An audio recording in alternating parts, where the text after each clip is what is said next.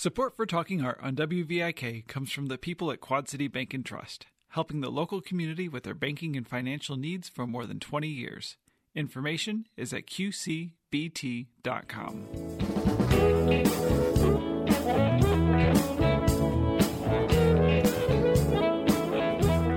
This is Carolyn Martin, and I'm talking art today with Guillermo Galindo, a sound artist and experimental composer whose collaborative exhibition, Border Cantos, Sonic Borders, is currently on display at the Figge Art Museum in Davenport. Hello, Guillermo. Hi, how are you?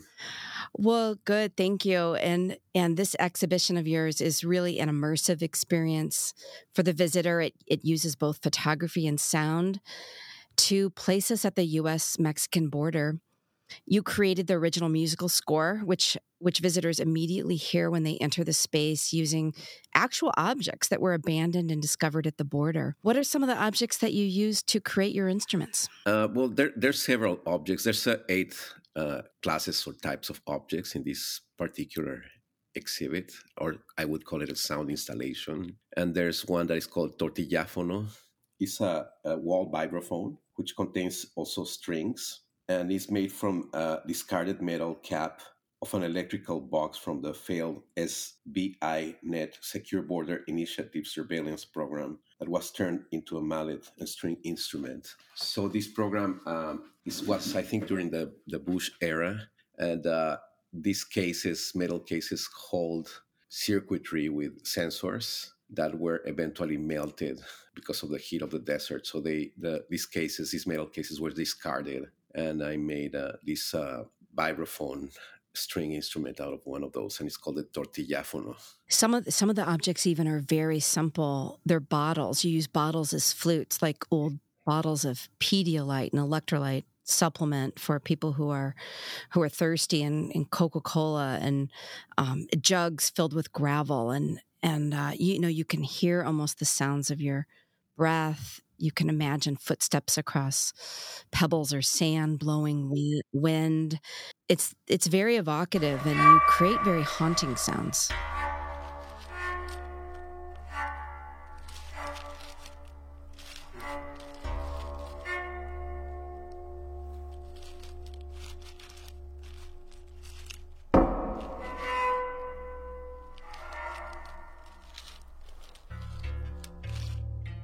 Yes, my music is influenced by the late Western 20th century music, and at this time there was a lot of conceptual music by John Cage or like Karl-Heinz Stockhausen, and it was very what we call conceptual music, that used timbre as a basis, not harmony and melody like in our songs or traditional music. But I found it very close to Foley, what we call Foley, that is the sound effects that are made for films. And from there, I created these soundscapes, what I call soundscapes.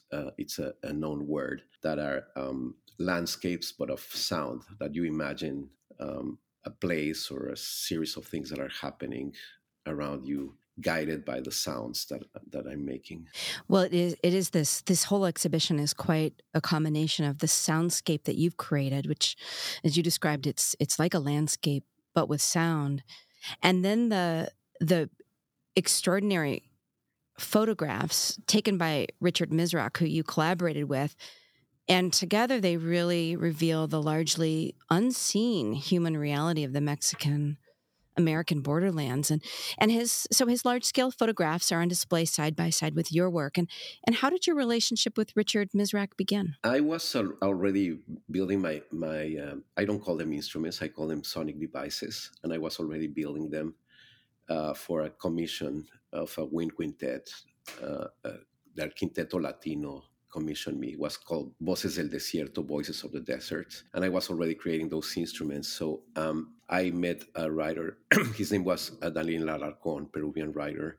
He had a presentation at the Pop-Up Magazine event in San Francisco. And he invited me to play my sonic devices while he was reciting a narrative related to immigration. And Richard was in the audience. And the rest is history, because he contacted us and we met him, and the whole project started right there. Mm-hmm. Well, it was quite a fortuitous encounter between the two of you, because you really do raise in a very beautiful way these deep questions regarding our humanitarian, social issues, environmental concerns, Yeah, there's a politics. lot of that. Yeah. Yeah. So he found some of these objects, and then you created these sonic devices. How how did they make you feel when you first held them in your hands? Because just the whole idea that something was discarded, often, out of in desperate circumstances, and then the fact that that discarded object could be turned into music is revelatory. Yeah. Well, when I found the objects, it's both a haunting and a very humbling feeling. And these objects would otherwise be considered trash or debris by other people, but I really find them sacred objects, and objects connected to the people that abandon their places of origin in search of a better future. And when I find them, it's a very special thing, because it's like a kind of I would compare it to a crime scene almost, that or a place where something happened, and what is left is only the the the the, the material objects that took part in an action and are there, and you go and you start creating your own story about what happened there and how they were left behind, or who was carrying these objects. And I pick them up, I bang them, I rub them, and I see what kind of sound I can make with them, and then I eventually turn them into these sonic devices that are kind of sculptural. And initially, I used to call them cyber totemic, that are kind of totems. They're kind of they're not only uh, sonic objects or musical instruments. There are more than that. They're talismans of connection. Hmm. Can you describe your sonic device soundscape for us? The soundscape was based in one of Richard Misrach photographs. If I'm not wrong, is the Arizona desert. It's kind of a rocky, this kind of pinkish, yellowish rocks, and I made it out of hollow wood, a representation of the mountains, and they're hollow, and they have these tongues that are left out, and the tongues is where you play the percussion part of it, the tongues that are kind of part of the mountains. And this is based on a Aztec instrument that was called teponaztli, that was made out of a hollow wood, and it had couple of tongues out where you can play. And basically that's what it is. It's a landscape, and I call it soundscape. Hmm. It's hard to describe to people. It When you look at it, it almost appears to be a freestanding table, and on the top of it is this mountainous landscape, and then this very poignant part of it is you installed rusted nails, a series of them, through the landscape that suggest the border wall. Exactly. Yeah. I found some rusted nails and some oxidized nails, and I just put them there. And they also are part of the instrument. If you rub them with a piece of metal, they produce a sound. Hmm. Well, And then even more poignant, the valley floor, if you will, is covered with pages of a Bible that was inscribed to a girl and then must have been lost or cast aside. Just discarded. yeah, the cover of the Bible is still there. It's framed. It seems like it has a dedication from her aunt or her mother, an elderly woman that was dedicating this Bible that she took along through the journey. Many of your instruments are reimagined from other cultures. You mentioned that within soundscape, it's similar to an Aztec drum. I was also interested in shell pinata, which is hanging from the ceiling, and that was inspired by a West African instrument. Yes, the shaker. Yeah, Hmm. it's a shaker. But the important thing about using instruments from different cultures and different times, for example, you were talking about the soundscape. The teponaztli instrument is at least 1,000 years old, 2,000 years old. Not this particular one, but the original. And also, I have another instrument that it's a scyther, a string instrument that is based on a guzheng, that is a Chinese instrument, or a koto, that is a Japanese instrument. But the point with this is to make the point that immigration has always existed through humanity, since the beginning of humanity, and it has happened all around the world. There's no one place in the world that hasn't had emigration and immigration. So that's the Right. point of choosing instruments from all the world, aside from exploring alternative sounds Hmm. that are It not. ties in so beautifully, doesn't it? Because you really are making the statement that there's a universality to music, just as there is a universality to human migration and human suffering, and we are certainly seeing it now with the Ukrainian crisis. And you definitely seem to be someone who's aware of those interconnections. Yes, yes, it was very well thought. The project we worked on it and we thought about it for about 2 or 3 years without showing anything or putting it out there. So there was a lot of thought behind it. Mm-hmm. This is part of the thought behind it. One aspect to your soundtrack that I found very interesting was that it was intentionally created around the idea of the Venus calendar. Can you tell us how you constructed it? Yeah, there's two calendars that are used by the Aztec Nahuatl people. One is the sun calendar, that is the same one that we use with 360 days plus 5 days that are free, that are movable, because it's not precise. And our calendar has weeks of 7 days, months of 30, 31 days, except for February. And the Venus calendar is very interesting because it has weeks of 13 days and months of 20. So when you're in the second week, you're already in the second month. So if you start the first week with the first month, it takes 260 days to fall in place, because it keeps defacing until you fall in place again and start again. So 260 days, I converted it into 260 minutes, which is 4 hours and 20 minutes. And the structure of the piece is calculated with these measurements.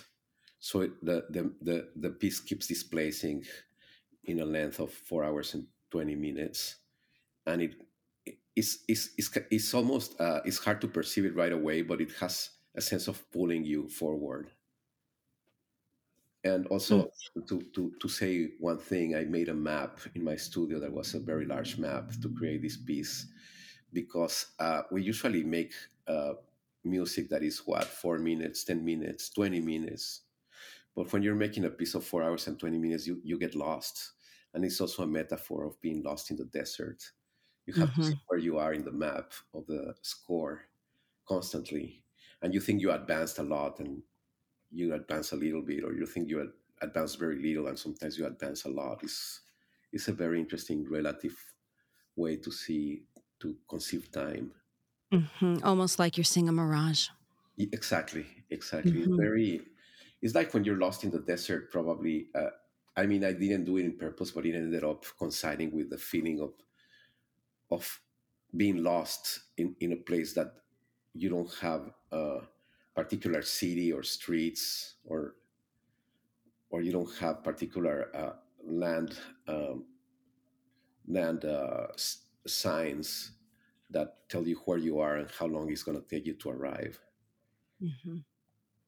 Well, it's all very effective because I would say that the soundtrack provides almost a portal for the visitor. I felt like I was transported away from the second floor of the Figge Art Museum in Davenport to the U.S.-Mexico border. There is something about it that it's this sensory experience that can almost make you forget where you are. So it's very, very effective. Yes.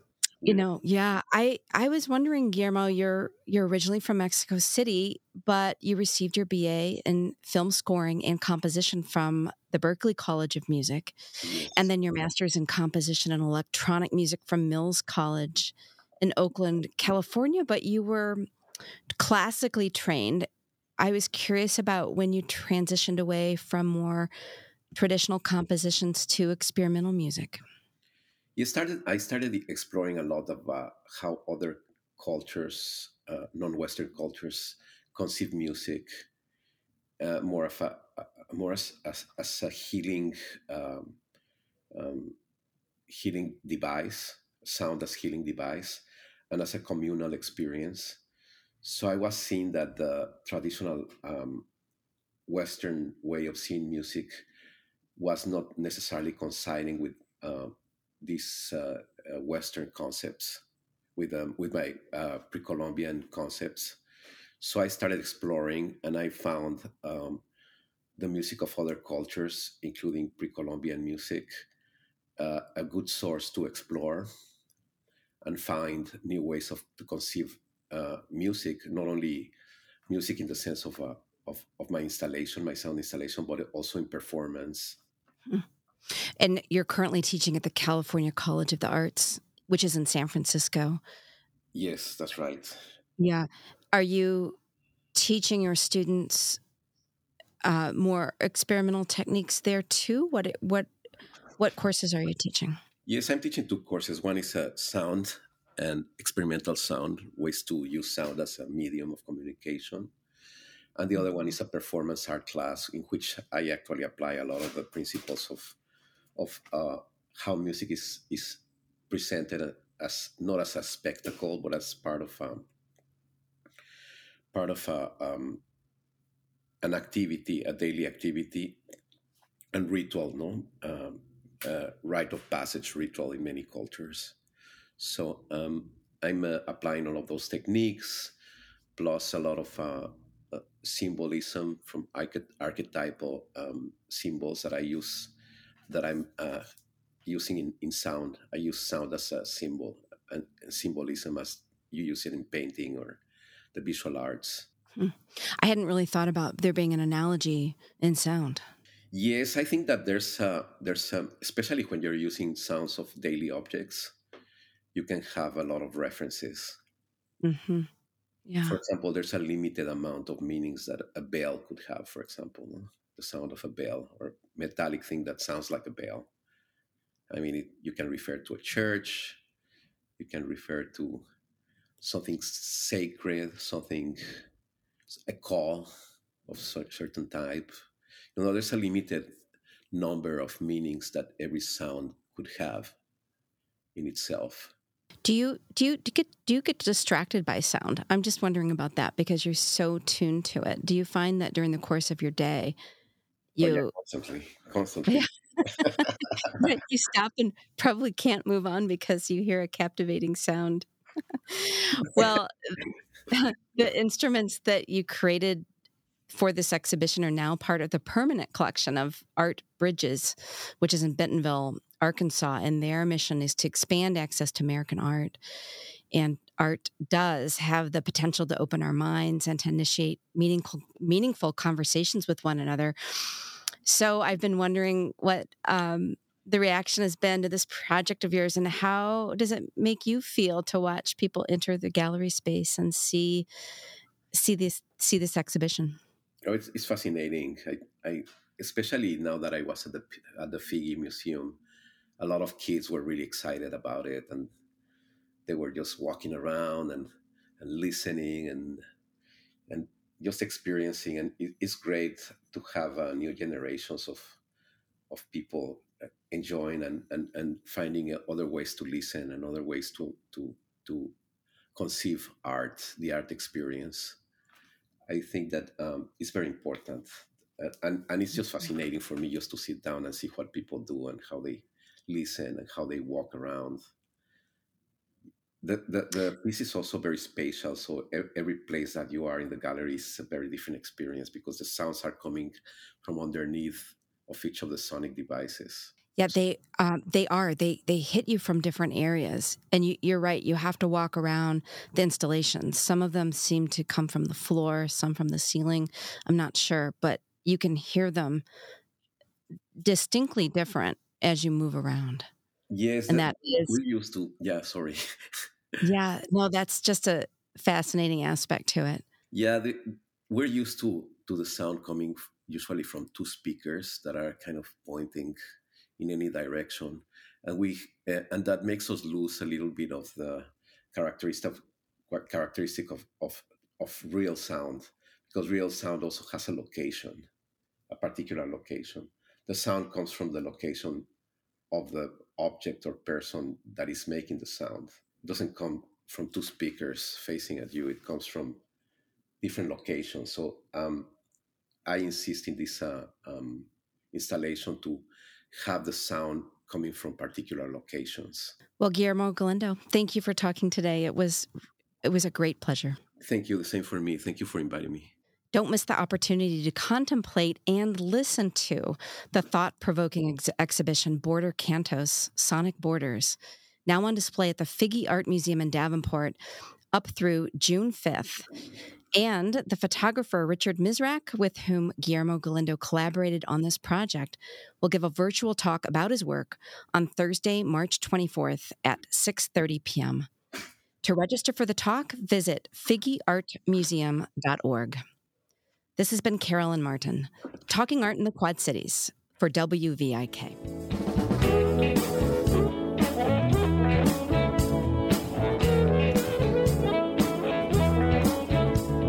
Our theme music is provided by a Quad City legend, the late Ellis Kell.